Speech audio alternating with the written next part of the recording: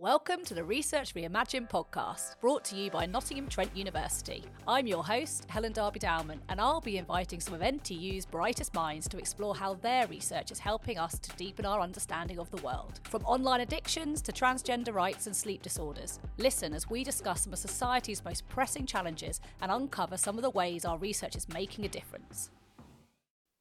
February is LGBTQ+ History Month, a month-long observance of lesbian, gay, bisexual, transgender and queer history.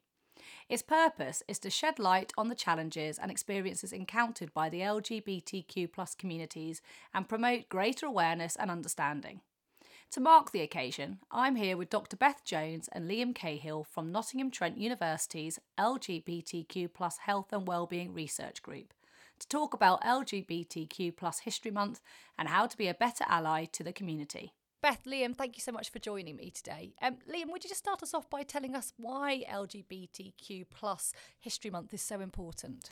Yeah, I think it's really important for various reasons. I think primarily it's really great for bringing visibility to minoritized and marginalized communities, really, and really giving a voice to those communities.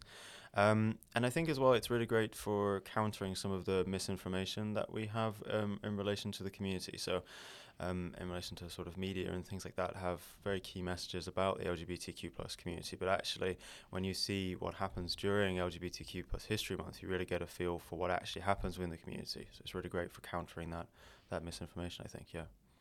And Beth, can you tell us a little bit about what the picture is like, the current picture for the community?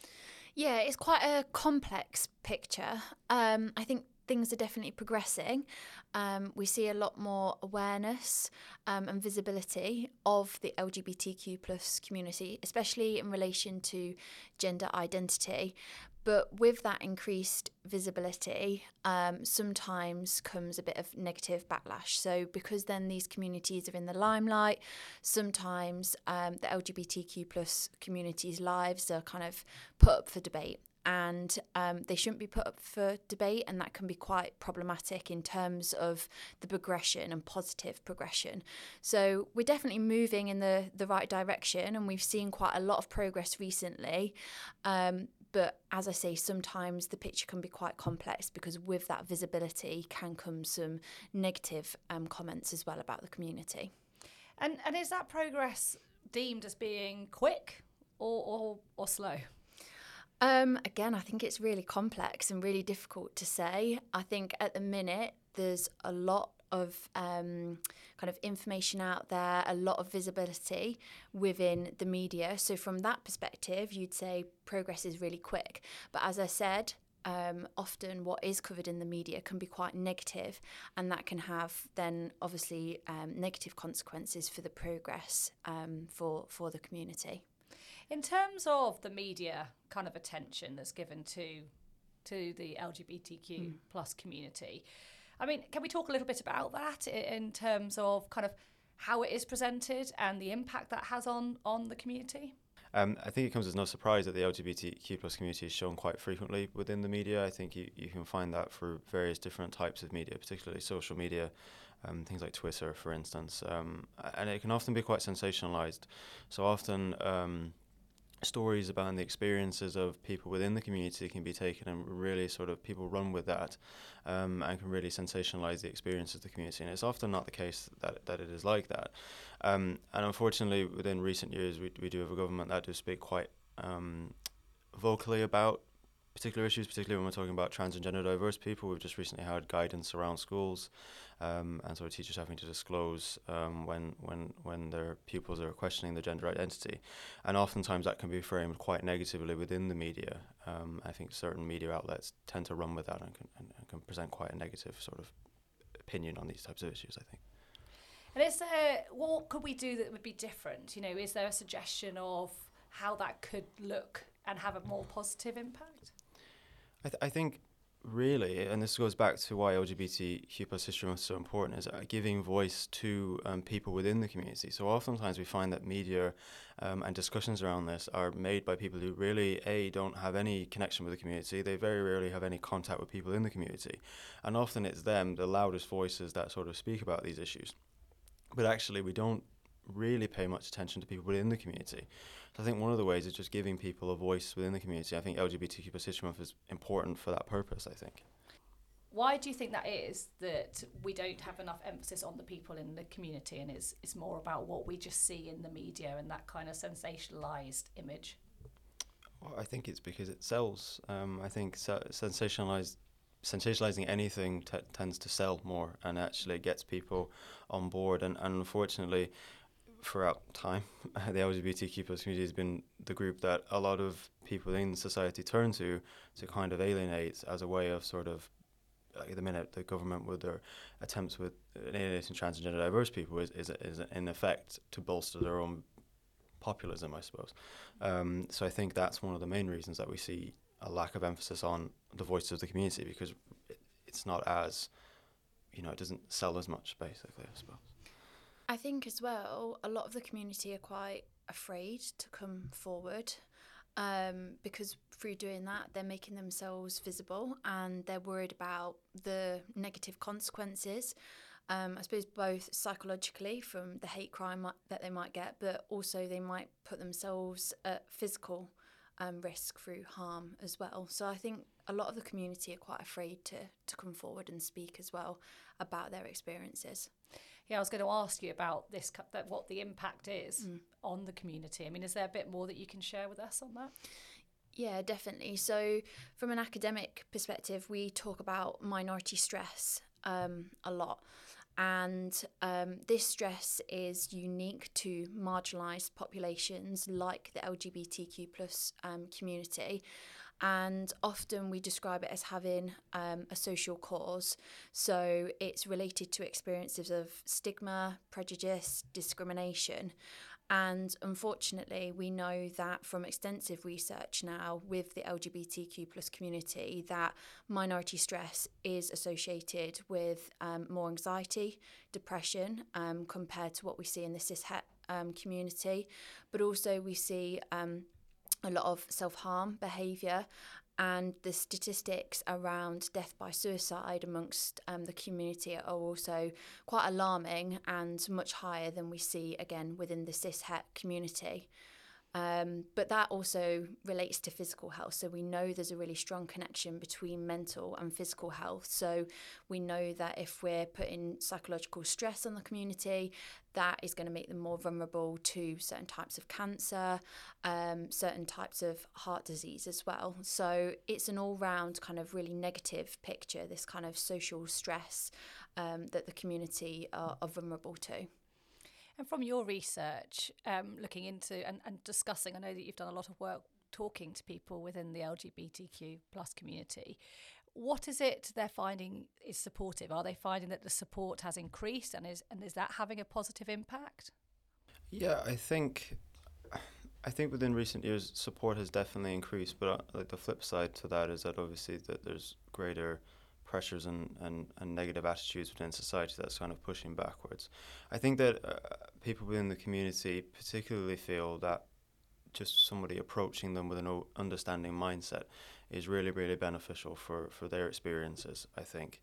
From the perspective of somebody who potentially doesn't know much about the community, just educating yourself on particular terms used within the community, particular aspects of the community. I think that goes a long way in terms of maybe not directly supporting people in the community, but actually just seeing that there are people that are taking time out of their day to really try and learn about these things. I think that's really, really, that they view as being quite a beneficial thing, really. So is there a feeling within the community that it's almost a bit of isolation because people are so, I guess, uneducated, that perhaps they just stay clear of it rather than kind of, it's not that they don't want to engage, they just don't really know how to? Yeah, and I think also from the perspective of people who are trying to engage, that there's a kind of a pushback from them as well, feeling that they can't make mistakes, and that actually if they make one mistake, then they're potentially going to offend the person. But actually people within the community are very understanding that people do make mistakes. I think people just need to accept that does happen and just learn from those, as long as you are willing to learn from your mistakes, like accidentally using the wrong pronouns in the first instance. As long as you're willing to learn from those mistakes, that's the kind of key thing that I think people in the community really value and respect, that you're actually doing that rather than kind of keeping a sort of firm head on and not really being open-minded, I think. So are there any further suggestions for people of how they can be more involved and I guess be more inclusive to everybody? Well, I think one thing, and it's really nice to see in recent years, is that just acknowledging diversity in sexual and gender identity. So we've had things like Heartstopper recently, which is a show on Netflix, which has been really great for really kind of bringing to light just the experiences of young sexual and gender minority youth within the UK. And I think things like that, just acknowledging within kind of society that these identities do exist and really not treating them as being something that isn't normal, I think that is one main thing that I think would really help people within the community. So Liam, you just talked about Heartstopper, and I know that there is far more positive visibility of LGBTQ plus community on our television screens. Can you talk to me a little bit more about that and the positive impact, and maybe kind of that correlation then to what we see in other types of media? Yeah, I mean, Heartstopper was, I would argue, it was quite revolutionary when it came out last year or the year before. I can't remember exactly when it came out. Because when I was growing up, there was nothing like that on TV. And, you know, if there was, for instance, you know, same-sex relationship on TV at the time, it would be something that, you know, would be like, oh my God, that's, you know, unusual. Whereas now it's great to see so much representation of sexual and gender minorities on our screens, but also talking about the experiences of LGBTQ plus youth, because oftentimes people in the community don't actually get to experience their youth. So it's nice to see that on TV and actually normalising that experience. But I think there's a lot of other positive examples as well. Doctor Who recently, around Christmas time, the Christmas special, Ncuti, the new Doctor, obviously identifies within the community, but also Yasmin, who was also in Heartstopper as well. So I think the kind of representation that normalizing the experiences is really, really great. And actually, I think that's one of the main steps towards improving attitudes towards communities, actually just seeing people on our screens and actually seeing that these are normal experiences, because oftentimes media can lead you to believe, I mean, if you look at statistics around gender and sexual minorities in the UK, it might lead you to believe that there's very few people that identify as part of the community, but actually that's not really the case. And when you start normalising these experiences, I think that's one of the easiest ways and best ways of really encouraging positive attitudes, I think. I mean, Beth, I know that in other parts of the media it's maybe not such a positive outlook. Can you share with us a bit about that? Yeah, so often we see more negativity on social media, for example, and that seems to be quite balanced towards the negative. So we might see these shows like the Doctor Who show over Christmas, but then we see quite a lot of negativity on social media, and we see the same within the news as well. So there are often then a lot of online news articles that take a more negative stance towards the community. So while we're seeing that progression in terms of visibility, which is really important, that unfortunately then is almost kind of dampened by this negative social media. And with the popularity of social media, that's quite concerning from my perspective, because people will see that as a way to inform themselves. They'll take that information as factual, and so it can be really harmful in shaping people's attitudes and beliefs towards the community, and can kind of leave people feeling confused because they see the visibility of the community, but they're left to believe that it's a bad thing identifying as part of the community, for example. And with social media, we can often become quite saturated with the same information, can't we? Yes. So with algorithms, of course, if you engage in a negative post, then it's going to be more likely that you see more and more of that similar content. So on social media, you tend to then not get that balanced view. So again, it's just being really mindful of that when you are engaging in social media, because you will get kind of that unbalanced view. So what's the impact on, say, young people who are feeling, I guess, that actually they are excluded? I think from the research that I've done quite a lot with young trans people especially, and I think the impact is quite negative on them. because they are very aware of societal attitudes, and they're very aware often that I suppose their support network around them may also have those attitudes, so their family, for example. And that can lead them to, as you say, feel quite isolated. We see quite high levels then of loneliness.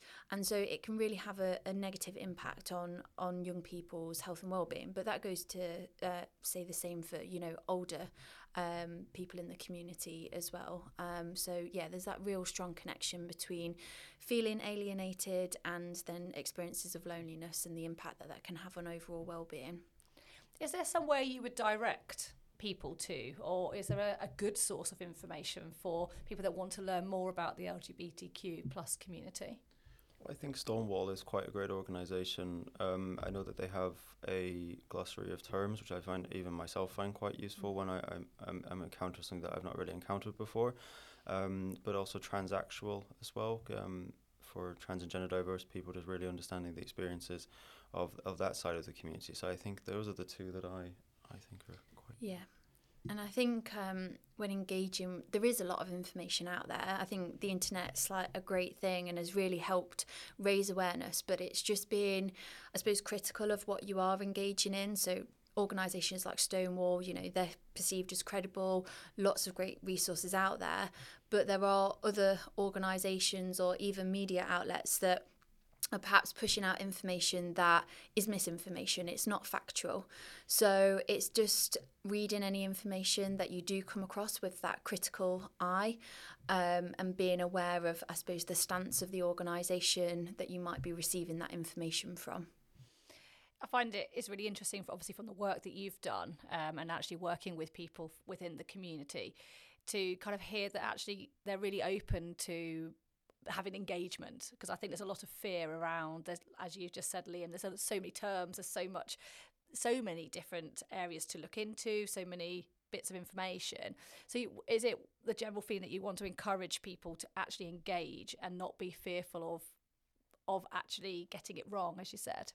Yeah, I think that we know that just having contact with people within the community really bolsters your opinions and attitudes towards that community.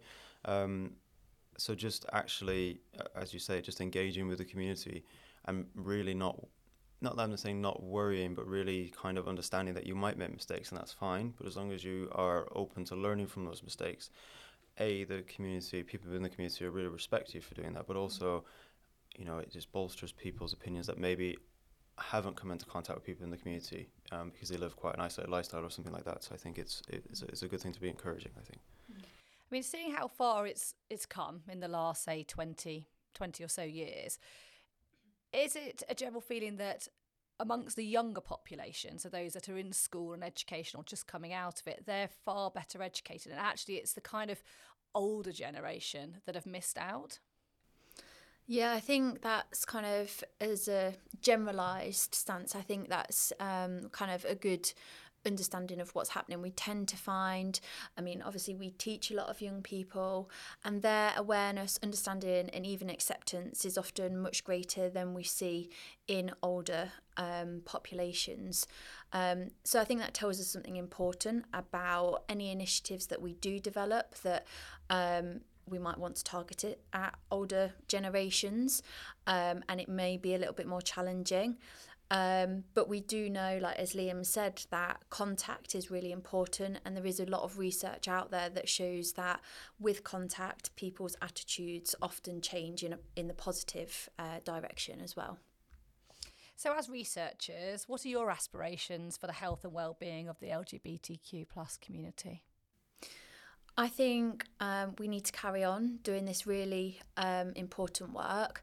And I suppose to signify that, last year we set up an LGBTQ plus health and wellbeing research group at NTU that's situated in psychology, and it's already been a really successful group. We've got people at all stages of their career involved in it. Mostly people from academia, but also people from outside of academia as well.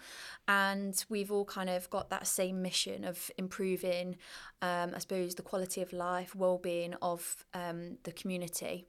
So some of that work looks at understanding inequalities in health and well-being, but also some of that work is about designing initiatives for the general population to help combat some of those negative attitudes. But I'd say as academics, most of us are also, interested outside of academia, supporting the community, engaging in events that support organisations might be kind of putting on. And certainly within LGBTQ plus History Month, the group, the LGBTQ plus Health and Wellbeing group will be engaging in a number of events to support the community and raise awareness. So in terms of the time that you've been researching the area, how far has it come? What have you seen? So I've been researching in this area for about 10 years now, and what I've seen is that there is much more awareness outside of academia. So my initial research was looking at the trans and gender diverse community, and when I'd speak to family and friends about the focus of that research, there was just very little understanding. So I spent a lot of my time educating people who were in my life, and now we see much greater awareness. I think the average person does have a good understanding of the LGBTQ plus community and kind of basic terminology. But at the same time, progress is still slow. So we see kind of events happening, sometimes related to law within the UK, which I perceive to be quite exciting. So a good example of that was the public consultation around the Gender Recognition Act for trans and gender diverse people. And I thought this was a great opportunity to reform this really important piece of legislation. But unfortunately, the voices of trans people, trans and gender diverse people weren't heard, and they were overshadowed by negative media. And so then the impact of that piece of legislation or the consultation around it was unfortunately, from my perspective, quite negative. It was quite harmful for the community. And Liam? Yeah, I think I can agree with you on that. That I think while there has been quite a lot of good that has happened over, I'm quite recent to researching in this area, so I'm only a couple of years into researching. But again, from my personal perspective, things have definitely improved from an awareness standpoint. I started university in 2015, and again, similar to you, these things were just not really spoken about. So that's a really nice thing to see, but I do agree that there's obviously a lot more that needs to be done.